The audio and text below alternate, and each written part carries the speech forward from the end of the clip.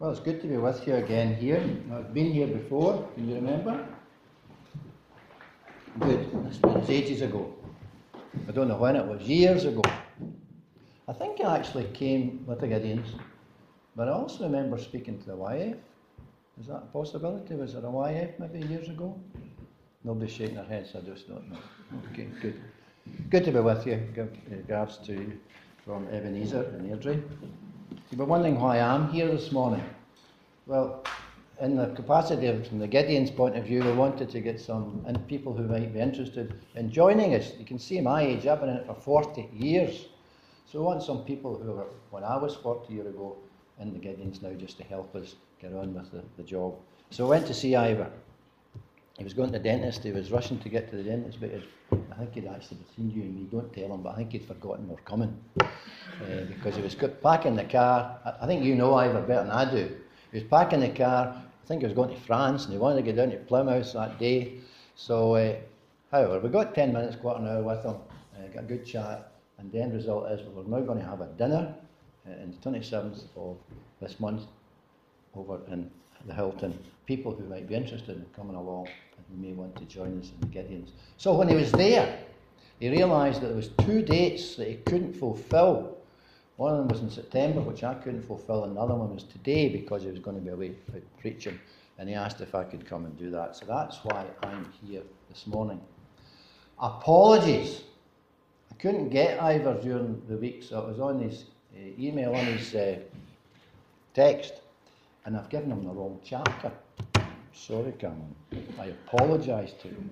It should really have been chapter 1. When I was studying the sermon for today, I was away into the verses in 60 and 65. I knew this was a long chapter, and instead of saying chapter 1, instead of saying chapter 2, I said it's chapter 2 instead of chapter 1. I was studying in chapter 1, but because I was away in the second part, I thought I was looking up Luke 2.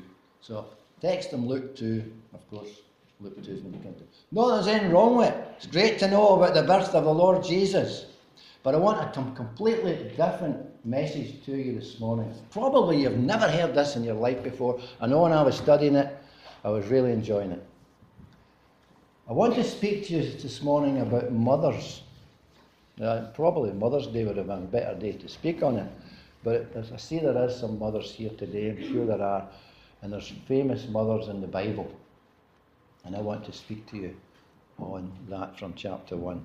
Chapter 1 is long, there's 80 verses. When Cameron was reading, I was trying to just say to him, turn around and look at me, please, because I know it's a long chapter. I wouldn't have been able to read the whole chapter either in the time that we have. There are famous mothers in the Bible. Probably the most famous, of course, is the one we were reading about right a few minutes ago. Mary, the mother of the Lord himself. This was a mother who was a relation of Mary. And in some ways, she was just as privileged as what Mary herself was. For she was a mother of the forerunner of John the Baptist, Elizabeth. A woman who I think was in tune with God. And we'll see that as we speak.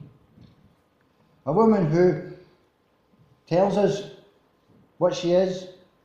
As I said, it's a lovely, great story here. It's a long chapter with 80 verses. But we see there in verse 57 that when it was time for Elizabeth to have her baby, she gave birth to a son. And the neighbours heard it, and saw that the Lord had shown her great mercy, and they shared her joy. You see, this is a happy story. The birth of someone coming into the world, of course, is a happy event. The birth of a child into a family is great for the parents, but it also extends to grandparents, to neighbours, to relatives as well. There's an outwardness in the whole thing, and we read here the neighbours shared their joy as well. The birth of John the Baptist as a person before our Lord and the birth of Jesus himself is linked with the relationship of the two mothers, Mary and Elizabeth. These are common names today. I'm sure there might be a Mary or Elizabeth either here or in your family. They're so common. And in Bible days, Mary was a common name. 6 times over in the New Testament, the name Mary is mentioned. But Elizabeth is only recorded once here. It was an unusual name in those days. She lived with her husband Zechariah up in the hills of Judea. They were both religious folk, we're told. They were a couple who, like Noah in the Old Testament, was righteous before God. They kept the commandments. They were upright. They were sincere people. And we know that Elizabeth was descended from the priestly line of Aaron, as was Zechariah. And Zechariah's life was spent in the temple. There he worked there daily in that temple as a priest. Now it was normal in biblical days and in these days that sons of the priest, they should marry in-house. There was something like 22,000 in the tribe of Levi. And so they should really marry within that tribe.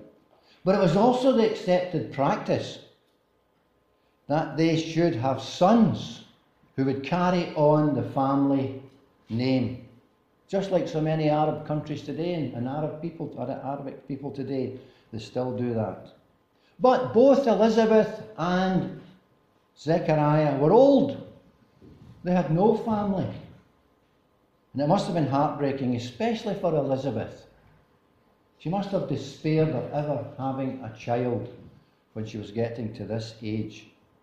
And there was a shame in it because she didn't have a child, and especially didn't have a son. But one day Zechariah was in the temple in his usual practice when he received a visit from the angel of the Lord. And that angel spoke to him that day. The angel told him that he was going to have a child. It was going to be a son. And that son had to be called John. He couldn't believe it. He wanted proof that this was the case. And we're told because of his disbelief he was struck dumb and wasn't able to speak again until John was born. And yet when we look at verse 13, we see there that your prayer has been heard, said the angel. You see, they'd been praying for this for years. They'd been asking for a child. And here came the news to tell Zechariah that they were going to have a child, and he didn't believe it. Is this not a message for us this morning? How often do we pray, go out in faith, asking God for something, and when we get it, we don't believe it? We wonder, is that be true? Is it true to us that the prayer that we ask for, ask and you shall receive, says the Scriptures. And yet when we do get it, we say, wait a minute, is this true? The prayer has been answered, but we don't believe it. And it was the same here with Zechariah. However, when Elizabeth heard this news, and remember, the only way she could hear it was the writing on the tablet from Zechariah. She was full of joy. Her patience over all these years had paid off. The prayers had been answered. I'm sure she must have given up hope by this time that she'd ever have a child of her own. And yet we see in Scripture there is a few eminent people who were born from mothers who had long been childless. What we would say today, past their sell-by date. They were too old to naturally have a child. What was it? People like Isaac. People in the Old Testament like Jacob and Joseph and Samuel and Samson. And now here in the New Testament, John the Baptist. And what it did make was their births more wonderful, more miraculous. And what it does show that when God does come and give answered prayer and keeps his people waiting for that prayer to be answered in mercy, he sometimes rewards them even more fully because of their patience and because of that faith and their prayers. And he rewards them doubly as an answer to these prayers. And any parents who are here today, sure we don't need reminding that children are a heritage from God. There are many married couples today who realise this and value the blessings children give. Yeah, they give heartaches as well, of course they do. But we'll bring them up in his ways, God's ways. You know, the number of marriages have fallen 50% in the last decade. And that's a pity, for people are not honouring the Lord by recognising that marriage is right. And while having a family is a great responsibility, folks, it's biblical to bring them up correctly and righteously, as God intended. And the joy and the happiness and the blessing that that gives is the result. Wasn't Nehemiah 8:10 says that the joy of the Lord is your strength? And I think Elizabeth was a happy person. Certainly when she heard the news that she was pregnant, she said, "The Lord has done this for me." She was full of joy, we read. You see, the shame, the humility, the scorn, the disgrace of being a priest's wife and having no child was now gone. She was accepted by society. She was accepted by her relatives and her family. And they shared in her joy as well. They enjoyed this great news. Not so for poor Zechariah. He couldn't speak. He couldn't tell anybody about this great news. All he could do was write on that tablet. It must have been annoying. It must have been frustrating for him. And so it was. From these very unusual circumstances, Elizabeth knew that God had chosen her to accomplish this miracle. It must have been to her the days of Abraham and Sarah coming back again. They had returned. God was now again seeking out his people. Remember, God had not spoken to the chosen Israel for 400 years because of their idolatry, and they were in bondage. How can we sing the Lord's song in a strange land? And Elizabeth recognised this, and so she revelled in it. She enjoyed it. She relished it. This was a happy occasion. This was a promise that had been given by God. And it was, of course, the answer to her prayers. Here was a life who was in tune with God. And as a result of that, God answered her prayer. And he used her and had the privilege of giving birth to this guy called John the Baptist, even in old age. A remarkable man, a great man, John the Baptist. What about us today? Have we been praying for something, perhaps for years, and never getting an answer, or not getting the answer that we want? Is there something in our life that we desire from the Lord, and we've been asking of it from him, and we know that it's his will, and yet we want the prayer answered?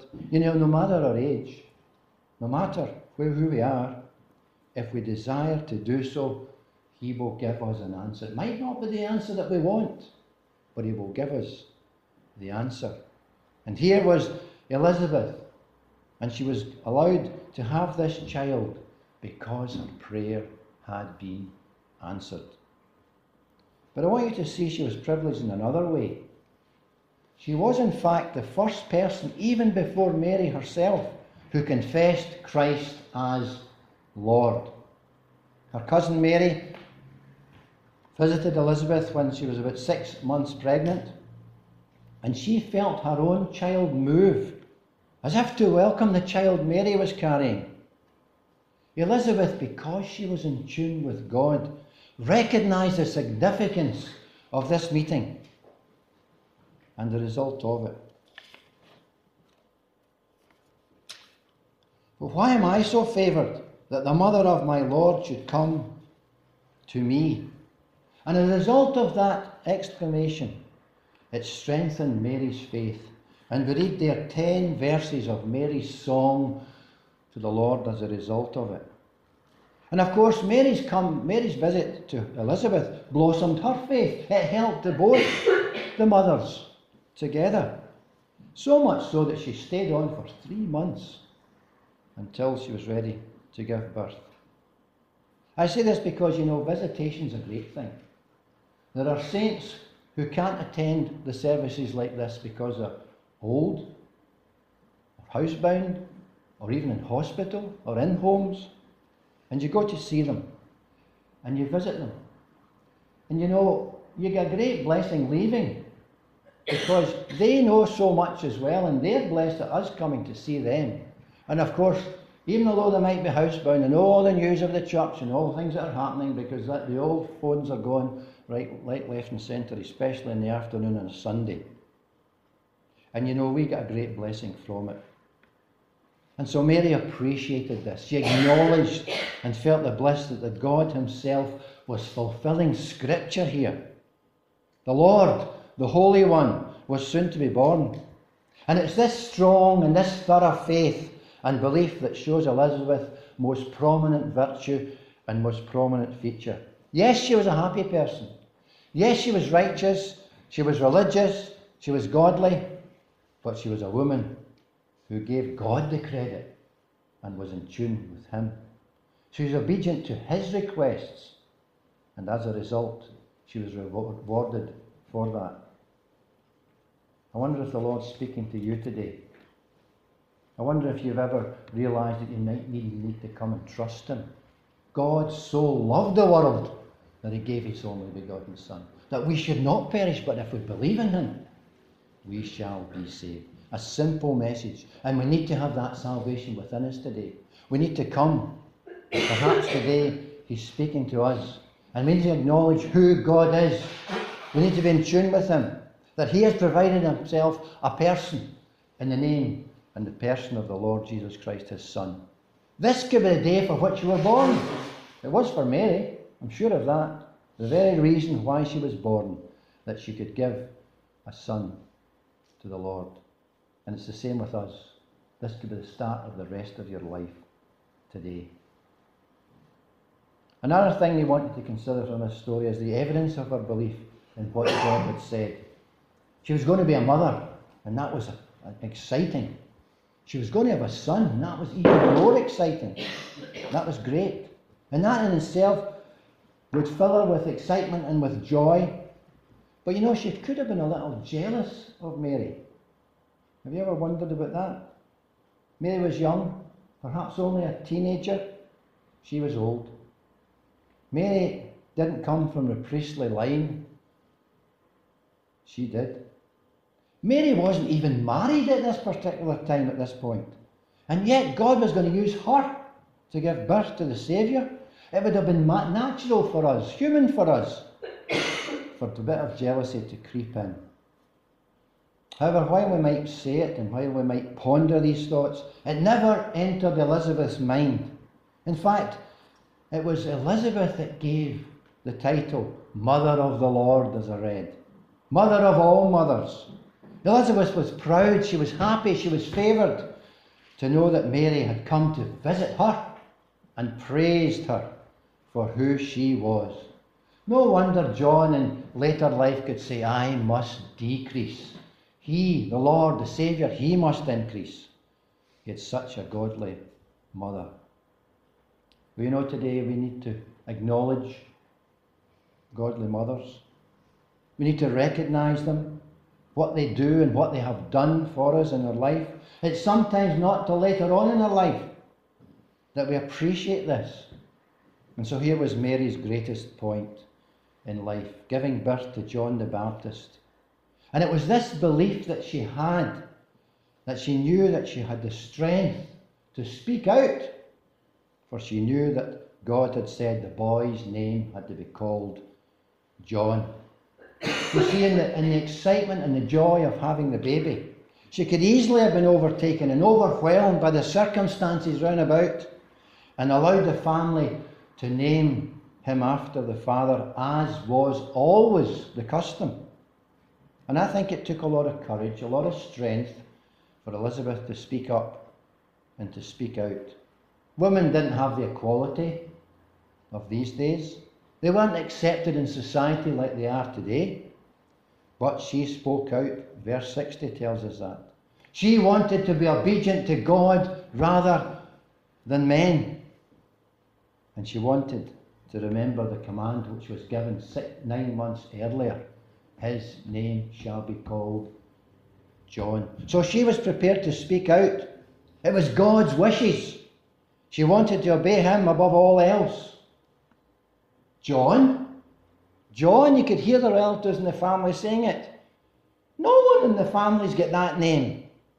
If Elizabeth's name was unusual, So was John. There was no John in that family. But today, of course, it's one of the most common names, John, Elizabeth, isn't it? But in these days it wasn't. But it must be a better name than Zechariah. When my son was born 47 years ago, I was telling people I was going to call him Zacchaeus. Of course, I got a laugh at it, because nobody was called Zacchaeus. Fortunately, it was called Scott. Then he went down to England to live. Zacchaeus. So, of course, they turned to the father, because he was the one who had to say it.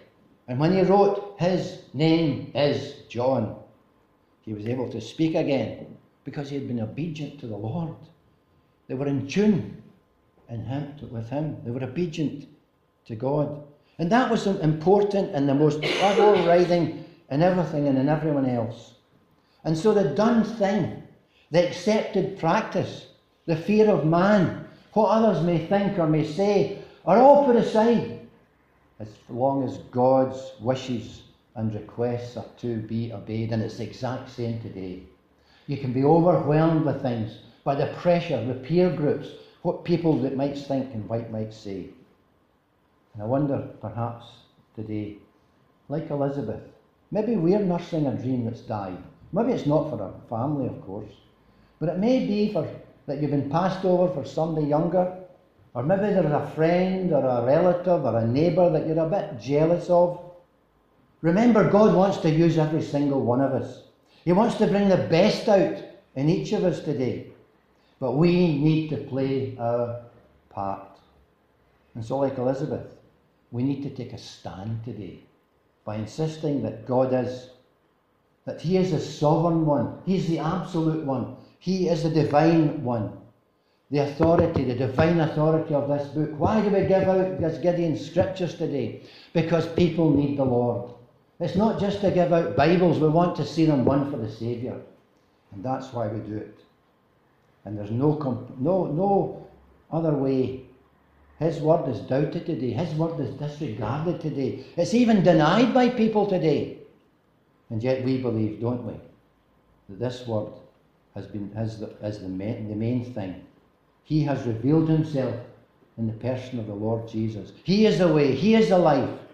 And here's a great example for us. What an encouraging story Elizabeth is. Today, when morality, when the question of family and marriage and the values are being degraded, we may have to go against the flow to stand up for Him.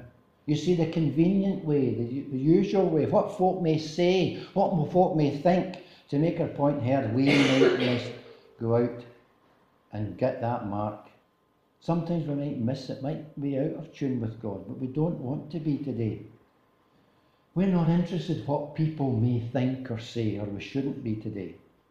We need to let these people in the story, folk like Elizabeth, folk like Mary, folk like Zechariah, and of course the Lord Himself, who made God first in all the things and gave Him the thanks for all He did. And so as we've paused today and looked at a mother called Elizabeth, may help us to be in tune and keep in tune with the one who is the source of all power and all strength. Elizabeth, God is ours today, or should be, and hopefully all of us is His.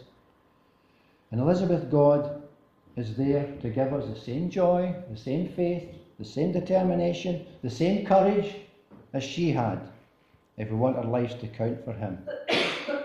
We are His examples. We are walking, talking Christians, and we look to Christ to give us these things. Having a consistent life, cultivating godly habits, and knowing, like Paul, as he said in his word, if God is for us, who can be against us? Today, if you've never as yet felt this love that Jesus gives for us, then why not turn to Him, come to Him now? That's the whole purpose of being here today, to preach the word, to tell you about the Lord, and to know that there is a great example in the person of the Lord Jesus Christ. May we turn to Him, and may we come to Him, and may we give Him our all, because He's the one who deserves it. And to Him we give all praise and all glory. Amen.